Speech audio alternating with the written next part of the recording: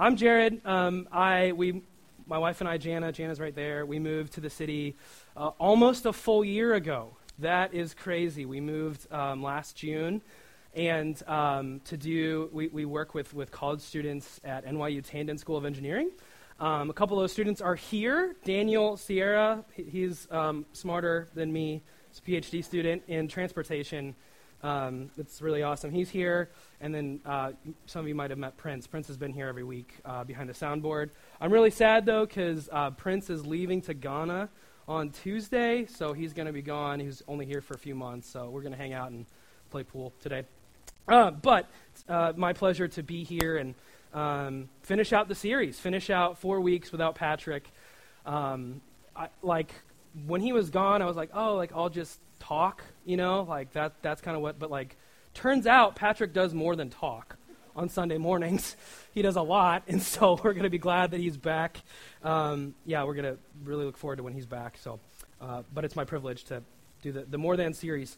We're wrapping up a series on Peter, the failures and legacy of Peter, and so this morning I thought I'd start with a story of one of Peter's successes, actually. Major success for Peter. It's out of Acts 2, and you don't have to turn there. I'm going to be going through pretty quick, but there's this story in Acts. So the Jesus had just ascended into heaven, and he was gone, and the apostles, the disciples, were hanging out, trying to decide, what are we going to do now? What's the plan here? And one day they were praying, presumably in a slightly public place, and as they were praying, these little, they call them tongues of fire, but basically little flames started appearing above these guys. And as you can imagine, this wasn't normal for back then either. They start to freak out. People start to freak out. And all of a sudden, they start speaking in different languages. And all of them speaking in different languages at the same time. And so everyone in this place is like, okay, what is going on? And at some point, the rumor started to spread that they're drunk. And they're like, hey, bro, you drunk? And Peter's like, nah, it's 9:30 in the morning. What do you think I am? A drunk? So they're like, no, we're not drunk. It turns out that we're speaking in different languages so that we can present the gospel. And then Peter launches into, and this is an amazing moment where he brings order from chaos, right? There's this chaotic moment where you're wondering what's happening, and Peter brings order. And what he brings to the table when he gives a sermon, so the occasion was that Jews from around the world, the known world at that time, had come to Jerusalem and were there that day. And what the languages that the apostles were speaking were languages that these people understood because they were their own. And so Peter says, hey, there's a reason why this is happening. It's because we are here to declare that the Messiah came. It happened. The Messiah was here. And then he goes into kind of a quick little history lesson for us of what this Messiah means. And then to top it off, he's like, oh, by the way, we killed him. The Messiah was here. You killed him. We killed him. We killed the Messiah. And they're like, oh, that's bad. That's not good. And at that point in the sermon, you might be wondering, okay, so what is Peter about to unleash punishment? James and John had been wanting to call down thunder on people, lightning and thunder on people. Is this the moment? But it goes differently. In verse 37 of chapter 2, when they heard this, they were cut to the heart and said to Peter and the rest of the apostles, brothers, what shall we do? And Peter said to them, get ready, it's about to get really bad for you. Just kidding, that's not what he said. He said, repent and be baptized, every one of you, in the name of Jesus Christ for the forgiveness of your sins. And you will receive the gift of the Holy Spirit. For the promise is for you and for your children and for all who are far off, everyone whom the Lord our God calls to himself. And I love that message, right? To embrace, to look at sin, but then to say, Jesus, his plan isn't to unleash wrath upon you. Repent for the forgiveness of your sins, right? And this word repentance is interesting. It's going to kind of guide our time this morning. When I used to think of repentance, I thought of this kind of holiness quotient, that repentance meant stop sinning. If I've repented, then I am done sinning, right? And holy people have repented. And unholy people have to repent over and over again. This was my personal theology. This is in the Bible. That's what I thought.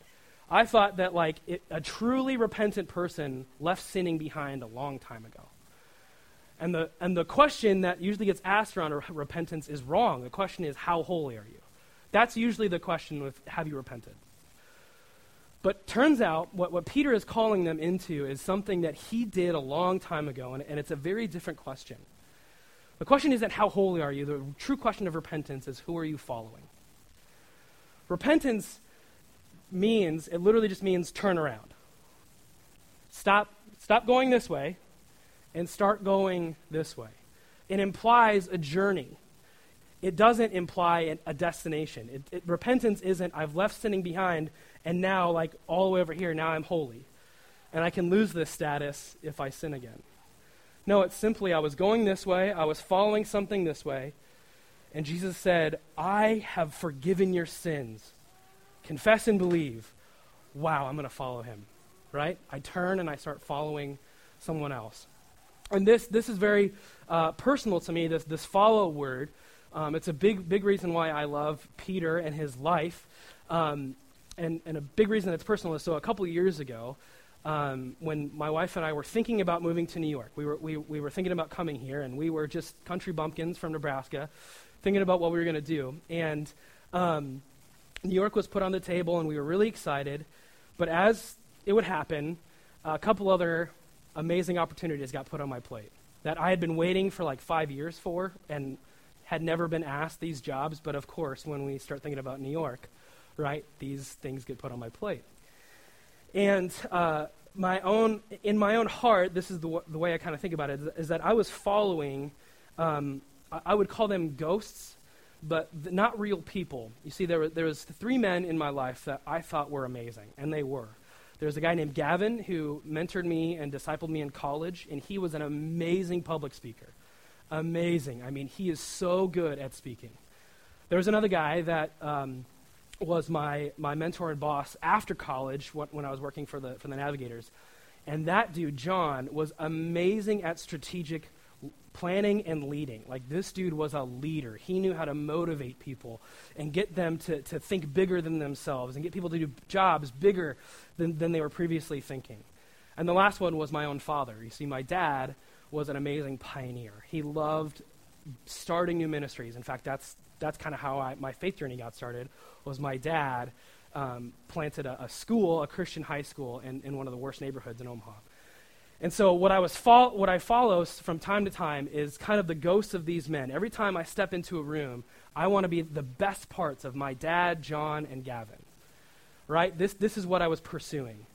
And honestly, not just the best parts. If I was being honest, I wanted to be slightly better than them. Right? So this morning, I pop up to this pulpit, and there's a part of me that wants to prove that I'm better than Gavin. Right? So I'm kind of following this ghost of Gavin to honor and glory in front of people, right? And then I step into my college ministry, and I lead these meetings, and I'm following the ghost of John, right? This need to win approval from the people I lead to show that I'm good at strategic planning and leading. And then when we came to New York, there was a part of me that wanted to prove that I could start something from brand new like my dad, right? And I was following all these aspects. And then when these jobs got put in front of me, right, when these opportunities in New York and these great opportunities to join God in the kingdom in Omaha, Nebraska, in 3 different jobs, I got confused, really, really confused.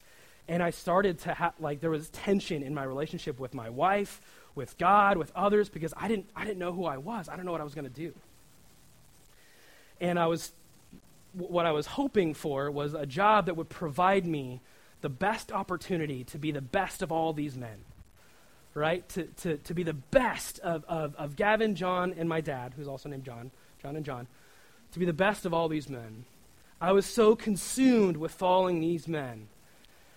And the question that finally got me, this was after 2 months, Jesus, through a song, just kind of grabbed me by the shoulders and said, Jared, are you going to follow me? I don't want you to be Gavin. I don't want you to be John. I don't want you to be your dad. Are you going to follow me to New York? Plain and simple, right? are you going to follow me?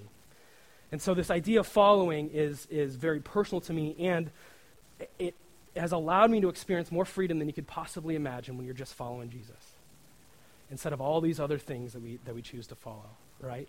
Following Jesus brings freedom. And that's what we're going to look at today, is what it looks like to follow Jesus and experience freedom from that. So we'll do a bit of summarizing of the last few weeks. The main text we'll be in today is Luke 5. So you can turn to Luke 5, 1 through 11. There's two other accounts. This is a longer, more expansive version of two other accounts, Matthew 4 and Mark, I think, 2. Both have the call of the first apostles. But Luke is a physician, and he likes detail. And so I love this version. Matthew and Mark kind of give the summarize, but this is where we get a lot of detail and a lot of life. So that's why I picked it. And we're going to see Jesus' call to Peter to follow and pull some lessons of what it looks like to follow Jesus from that. So let me pray, and then we'll hop right into the text. God, thank you for asking us to follow, and would you help us to follow you, to listen to you, to walk with you. And God, would you speak through this text on who you are and what you're like, so we know who we're following. And God, we love you. Thank you for this time. In your name. Amen. Okay, so here's the text. Luke 5, on one occasion, while the crowd was pressing in on him to hear the word of God, he was standing by the lake of Gennesaret, and he saw 2 boats by the lake, but the fishermen had gone out of them and were washing their nets. Getting into one of the boats, which was Simon's, he asked him to put out a little from the land. And he sat down and taught the people from the boat. And when he had finished speaking, he said to Simon, "Put out into the deep and let down your nets for a catch." Simon answered him, "Master, we toiled all night and took nothing. But at your word, I will let down the nets." And when they had done this, they enclosed a large number of fish, and their nets were breaking. They signaled to their partners in the other boat to come and help them. And they came and filled both the boats so that they began to sink. But when Simon Peter saw it, he fell down at Jesus' knees, saying, "Depart from me, for I am a sinful man." For he and all who were with him were astonished at the catch of fish they had taken. And so also were James and John, sons of Zebedee, who were partners with Simon. And Jesus said to Simon, "Do not be afraid. From now on, you will be catching men." And when they had brought their boats to land, they left everything and followed him. I love this story. This story has so many components to it, so I'll just kind of retell it for some of the flavor. So Jesus is teaching, and crowds, multiple crowds, more than one crowd, were bearing down on him. And Jesus, all the time, I love this. I don't know who said this first, but he's always looking for a better pulpit. He doesn't always have like a pulpit. So he was like looking at what was going on and how many people. And he thought, okay, so it's going to actually be easier for me if I get on a boat and go out from land for a bit, because that's how large the crowd is, right? So it's not, he couldn't just sit on the beach. He had to separate himself. So he's walking along looking for a boat. And who does he see but Simon? Now, he had met Simon before. Simon had been introduced to him before by Simon's brother, Andrew, who was also there that day. And Andrew was introduced to Jesus by John the Baptist. So Andrew was following a guy named John the Baptist. And one day John the Baptist is, I don't know, doing something, eating locusts or whatever he did. And Jesus walks by. And John the Baptist was like, "Yep, that's him." That's paraphrasing. That's the guy. And Andrew's like, "All right, cool. I'm going to go grab my brother." So Andrew goes and grabs his brother Simon and says, "We found the Messiah." Found him. Peter's like, "Sure." So Peter follows Andrew, and that's where, Simon follows Andrew, and that's where he first gets called Peter, which means rock. You know, what a great title for someone to give you, like God, to give you like that nickname. You know, Dwayne Johnson self-appointed him. You know, I am the rock. God appointed Peter as rock. You know, so Peter gets called the rock, and so Jesus had already met Simon once before, and some of this is a little extra. Like I get goosebumps thinking about the moment where Jesus sees Simon and pulls him out on the boat, because I wonder if he started that day knowing, today's the day I'm going to call Simon. You know, today's the day Peter's going to drop his nets. But nonetheless, he gets Simon. They get his boat out on the water. He teaches for a while. And another important detail is that Simon and Andrew were cleaning their nets, which is basically fishermen speak for they were clocking in. That was their workday was done. It was over. They were picking stuff off their nets, and this was an important and time-consuming process after fishing to make sure your nets were clean and ready for catching fish the next day. So they were done. It was done. It was over. But Jesus still asked for their boat, and they willingly gave it. So they went out, and Jesus taught for I don't know however long. And afterwards, we presume, but we don't know. So that I'm just going to say that. It's a little extra, but presumably Jesus, as a form of compensation for Simon and Andrew letting him use their boat, was like, all right, toss your nets over the side, Again, they'd clocked in. It was over. They had cleaned their nets. It was done, right? And Peter's like, look, Jesus, we toiled all night long, tossing these nets over, got nothing.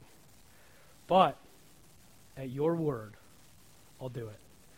And you get hints of this interesting relationship developing between Peter and Jesus, where Peter's a little honest, right, but still trusting. Like, I'm not sure if this will work, but you're the Messiah, let's try it, They toss him over, and tons and tons of fish. And then who comes over from another boat who is their partner, but James and John? Now, James and John were business partners in this fishing enterprise with Simon and Andrew. And Simon and Andrew would have been closer to James and John's father, Zebedee, because James and John, again, are middle schoolers, and Simon is roughly like 35, 36 years old. So what an interesting crew here, right? They're closer with their dad, but here they are, James and John. And again, I just get this sense that Jesus is getting excited, like, oh, here it is, And what I love about this story of the four being there is that we get so caught up with the crowds, right? Jesus preached to the crowds, but by far his greatest catch that day was those four men. By far. It's not even worth measuring the impact comparatively of what those four fishermen were going to do to the world. It's crazy. And I get goosebumps. I feel Jesus like, oh, here it is, squad goals. I love it. James and John are here, right? Now, when they were still coming over, the fish is bursting out from the nets, and Peter has the proper response, right? I am unworthy. You just made fish appear from nowhere. I am a sinner, right? And James and John arrive there, and Jesus says, don't be afraid, right? And I love that he says that because he really could have chosen not to. I love this aspect of grace. Jesus really could have been, yeah, you should be afraid. Honestly, right? I'm God. I created everything. You should be afraid. No, don't be afraid. In fact, you're going to start catching men. And imagine the picture of that for them, the vision for their life as their boats are sinking with fish, thinking about the souls of men. Isn't that incredible? And then there's this aspect that Matthew leaves out, and he doesn't leave out on purpose. It's just something that I find fascinating. When we hear about this call for Jesus to say, follow me, make you fishers of men, we hear, they immediately drop their nets and followed him. I had always pictured their nets as empty, like they didn't have anything better to do, right? Like they didn't have anything. So what's the choice here? Their nets were full. They dropped full nets, full boats. That would have been worth so much to Peter, James, and John, and Andrew. So much. They could have traded that for several days, maybe even more than days, months' worth of wages. And they dropped it. And in this story, we have these beautiful hints of what it means to follow Jesus, of what it means to drop everything, repent, right? They repented. This is what repentance is. They could have worshipped the God of success, the God of respect, the God of comfort, whatever it was with all of these fish. That's what the fish represented, was their career, everything. And they repented, and followed. Now, this following word it comes from disciple. We use this word disciple. And often when we think of disciple, we think of like a classroom setting. So you have like a teacher who sits there and he gives you like all of what you need to know. You have information, and then there will be a test on discipleship in 3 weeks and a paper due. You know, like that's kind of the picture we get from discipling. But that's not what a follower or a disciple really was in this day. To follow meant to watch and know intently everything about your master. There was a blessing they would give to young men who were hoping to be rabbis when they start following a rabbi, was may you be covered in the dust of your master's sandals. May you be following so close that when your master's walking, you're just because you're right here, right? You're covered in who he is. And so that's what they chose to do. So what are the hints? What does it actually mean to follow Christ? What are we going for here? And as I thought about this, I tried to invent the wheel for about 3 days, reinvent the wheel, and I was like, oh, I could do this. I got these brand new points. Here's all this. And then God was like, bro, what have you been doing for the last 3 weeks? And I was like, thanks for calling me bro. God, don't check my journal. That didn't happen. It was amazing how when I thought of what a disciple looks like, I've actually been describing it for 3 weeks. It's amazing how God does that, isn't it? So we're going to take a look at 3 different aspects of being a follower of Jesus. And what I want to say at the front end and at the back end is that we are following. When we talk about these 3 aspects, I do not want you to wear the burden of trailblazer or creator or someone who has to do all of these 3 things and then you're a disciple. You are following these things deeper. There's different aspects that you're following Christ into deeper relationship. But it's not like, after I do these things, then I am a true disciple. And you'll see what I mean when you see this list. But we are not trailblazing, we are following. Jesus is our forerunner. He is the founder and perfecter of our faith. He is the one working on us. We are following him into these aspects. Okay, first aspect is love Christ more than anything else. This is our first week, to love Christ more than anything else. And that more than anything else is a bit intimidating, isn't it? You read that, you're like, wow, that's scary. What I mean by more than anything else is I don't mean quotient. I don't mean quantity. I mean direction. Here's what I mean by that, is that when you're loving Christ more than anything else, it's not, you're not making sure that at all times you are filled to the brim with only happy affection for Jesus. That's not what loving Christ really is. That's not what a relationship with Christ really is. When you're loving someone, you're entering into a relationship with them. And we're entering into a relationship with a God who loves us first and more than we do, right? He loves us more than we even respect and love ourselves, despite our sin, in the middle of our failure, despite all of our insecurities, right? And so what we're entering into is not a relationship where I'm just proving all the time that I'm worth his love. That's not loving Christ more than anything else. Because that's actually, in a way, that's denying the cross and him dying for you. What it means to love Christ more than anything else is I think of like this relationship that people have with like a best friend or a spouse, right? Where the love is already there and I can be open and honest with my insecurities and my flaws and my failures, right? The loving Christ more than anything else to me is more about who's your first text when something goes wrong, right? God doesn't really have, he might have a phone, I don't know, but maybe your first text should be to God. Your first call, your first conversation. God, I am scared. I am insecure, you know? And we see this aspect, this is conjecture, so it's only worth thinking about for a little bit. But we talked about the first week, Peter making this rash promise to Jesus that he will never deny him. In fact, he will die for him, right? But I imagine what it would have been like. He might have still denied him 3 times. We don't know. But I can't imagine what it would have been like if Peter was just honest and said, Jesus, I'm I love you, but I'm scared that I'm the one that's going to betray you. Is it me? I'm really scared. What's going to happen? You know? That's the level of intimacy and relationship that we can have with Jesus. That's what it looks like to love Jesus more than anything else. Another example for me is David. David was called a man after God's own heart and known as this guy who loved God. And what I love about it is that we hear that, but read the Psalms and see how unholy some of David's prayers are. He gets after God sometimes.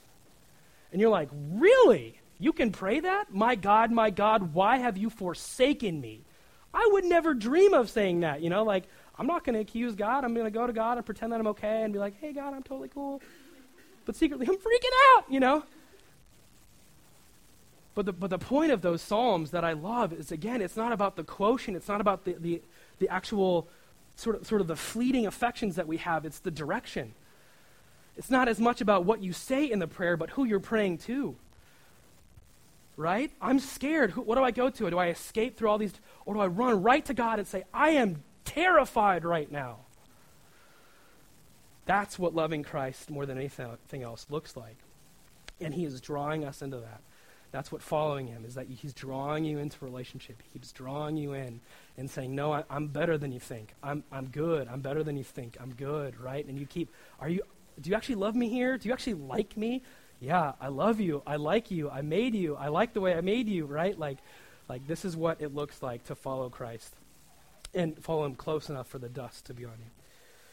And God met me in a loving and personal way when I was questioning this New York decision, right? Like, what am I going to do?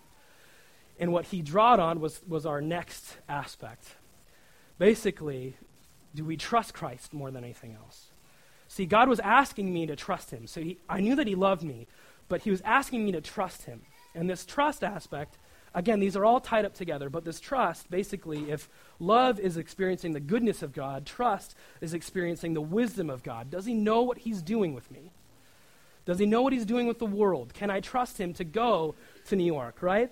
I was doing this like measuring thing, and it was just terrible. I was measuring, okay, so like this ministry has this many people, and I'll be pioneering over here, and is this equal to this, and, you know, which is greater than? And he was like, people are people, just trust me, you know? Souls are souls. I'll take care of them. Trust me. I'm wise. I know what I'm doing, you know? And the attitude that I really like, Simon Peter actually embraces this later. There's this really cool story in John 6 where it was right after the feeding of the 5,000, so Jesus fed at least 5,000, probably closer to 10 to 15, and he went across the lake, and then these 10,000 people woke up, and they were hungry again. And so they run across the lake, they run to Jesus, and are like, hey, Moses fed us every day and every night for 40 years. You gave us bread once. I love it. I love that they complained. You gave us bread once. And then Jesus launches into, actually, Moses didn't feed you, God did. And I'm actually the real bread, because that bread, you got hungry again, but I'm the bread for eternal life. You'll get it later. And they were really confused, and then he talked about what we know as communion, like consuming his flesh and drinking his blood, and of course they're freaking out because they're like, that's cannibalism. And we get it. They were kind of freaking out, and then he said some more hard things. And there's this amazing part in the story.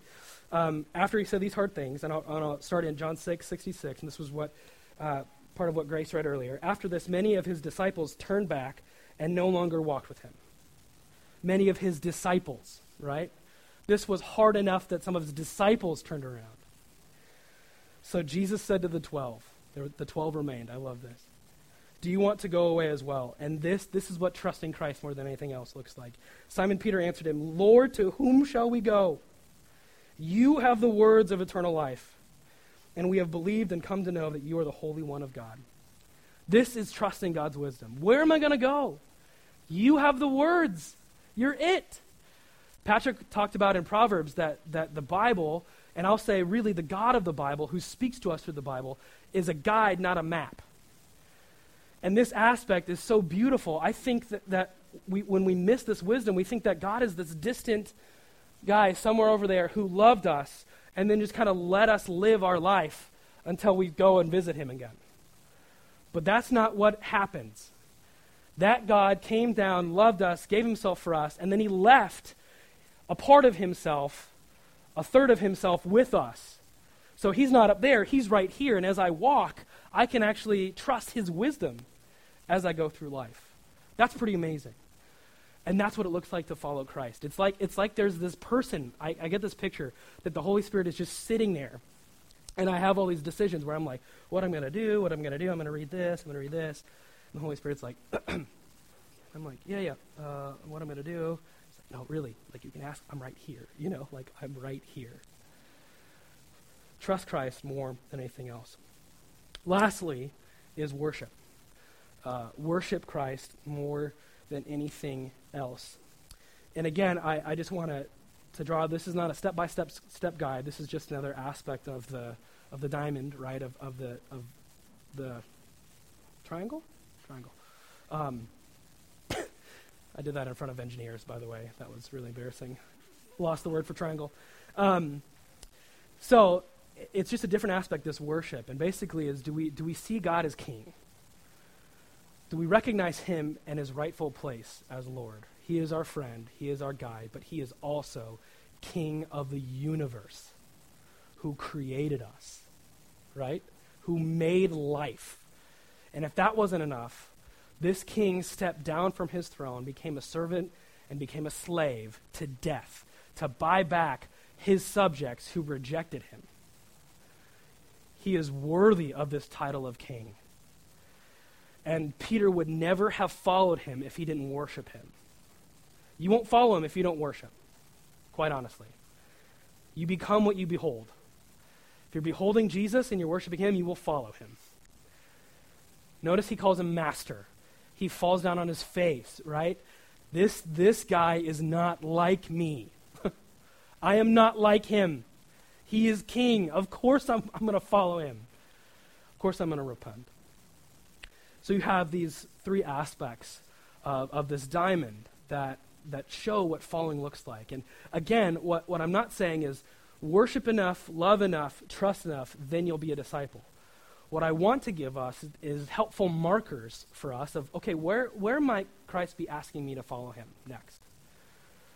And there's kind of little markers with each one of these aspects of being a follower that are really helpful. So I thought I'd give you them. If you're missing love, you will eventually stop following due to fear, right? So if you're missing this love aspect, this relationship with God, eventually you will stop following because you're terrified. You might see God as king of the universe, and you might see him as wise, as the inventor of knowledge, but he may or may not have your best interest in heart. Oh my gosh, that's horrifying. Can you imagine anything more terrible? And pretty soon you're going to be like, I don't know if I want to follow him. He might be leading me to my doom. But praise be to God for the grace and mercy of Jesus Christ. He loves you. He cares for you. He is good. He's good incarnate. He wants you with him forever. He likes you. But if you're missing love, you will stop due to fear. If you're missing trust, you will eventually stop due to confusion. Right? So if you see God as this almighty king, this amazing king, sovereign, Lord of all, right? And he loves you, but again, he's distant. You're just kind of left on this earth to kind of figure it out. And honestly, this is the one that I struggle with the most. That's why it was so personal for Jesus to say, trust my wisdom. Because I have this really mercurial relationship with God where I'm like, I'm a worm, I'm like, I'm terrible, he's a king, I'm so terrible, I'm awful. And then like, I fail bad enough, I'm like, oh, grace and mercy, he loves me. And I just kind of go back and forth, right, between like freaking out and being in love. And there's like this middle ground of where like, maybe I can avoid huge mistakes and missteps if I trust him with his wisdom. There's like a middle ground, And for many of us, I feel like this is more common. That's not a scientific, I didn't take a Gallup poll or anything, okay? But just more and more, I see that people see God as like this distant God who bails you out every once in a while and comes down. But he's like right there and you can talk to him. You don't have to be confused all the time, if you're missing worship, you will stop following due to pride. If you're not worshiping, eventually he's not worth following, right? He's kind of like this good buddy Jesus that shows up, gives you some sage advice when your life's falling apart. But he's nothing more than that. He's not worth following, right? And eventually you start to think, I don't think I really need him, and maybe this is you if you're like, yeah, I'm just not really getting anything out of the Bible, or, a common word, and don't hear me like it's not good if something is this, but a common pride word is, that was really watered down. Or like, I already know that. God repeats himself a lot, my friends. He repeats himself a lot. Sometimes we need to hear the same message over and over and over and over again, and that's okay. But if you're missing worship, you'll stop following due to pride. So finally, what I want us to do is just to think for a moment. I'm actually going to give you a moment to think. You can jot down a note on your phone or whatever. But what I want us to ponder isn't, again, this isn't, am I doing all of these things perfectly? But quite simply, where is Christ asking me to follow him into right now? Maybe something that I said of if you're missing something, that spoke to you. But simply ask, God is a person. Give him an ask. See what he says. God, where are you asking me to follow you into? Are you asking me to fall into love? Are you asking me to follow you into trust or into worship? What's going on in my life? And this will be extremely painful for those extroverts, but I'm actually going to give some silence of actual pondering time. It'll be 30 seconds, but for you extroverts, it'll feel like 30 minutes. And that's okay. But give us some silence to actually ponder this, and then I'm going to invite the band up, and we'll close out by reflecting in worship. So, go ahead and take about 30 seconds to ask, which area do I feel like God is asking me to follow today?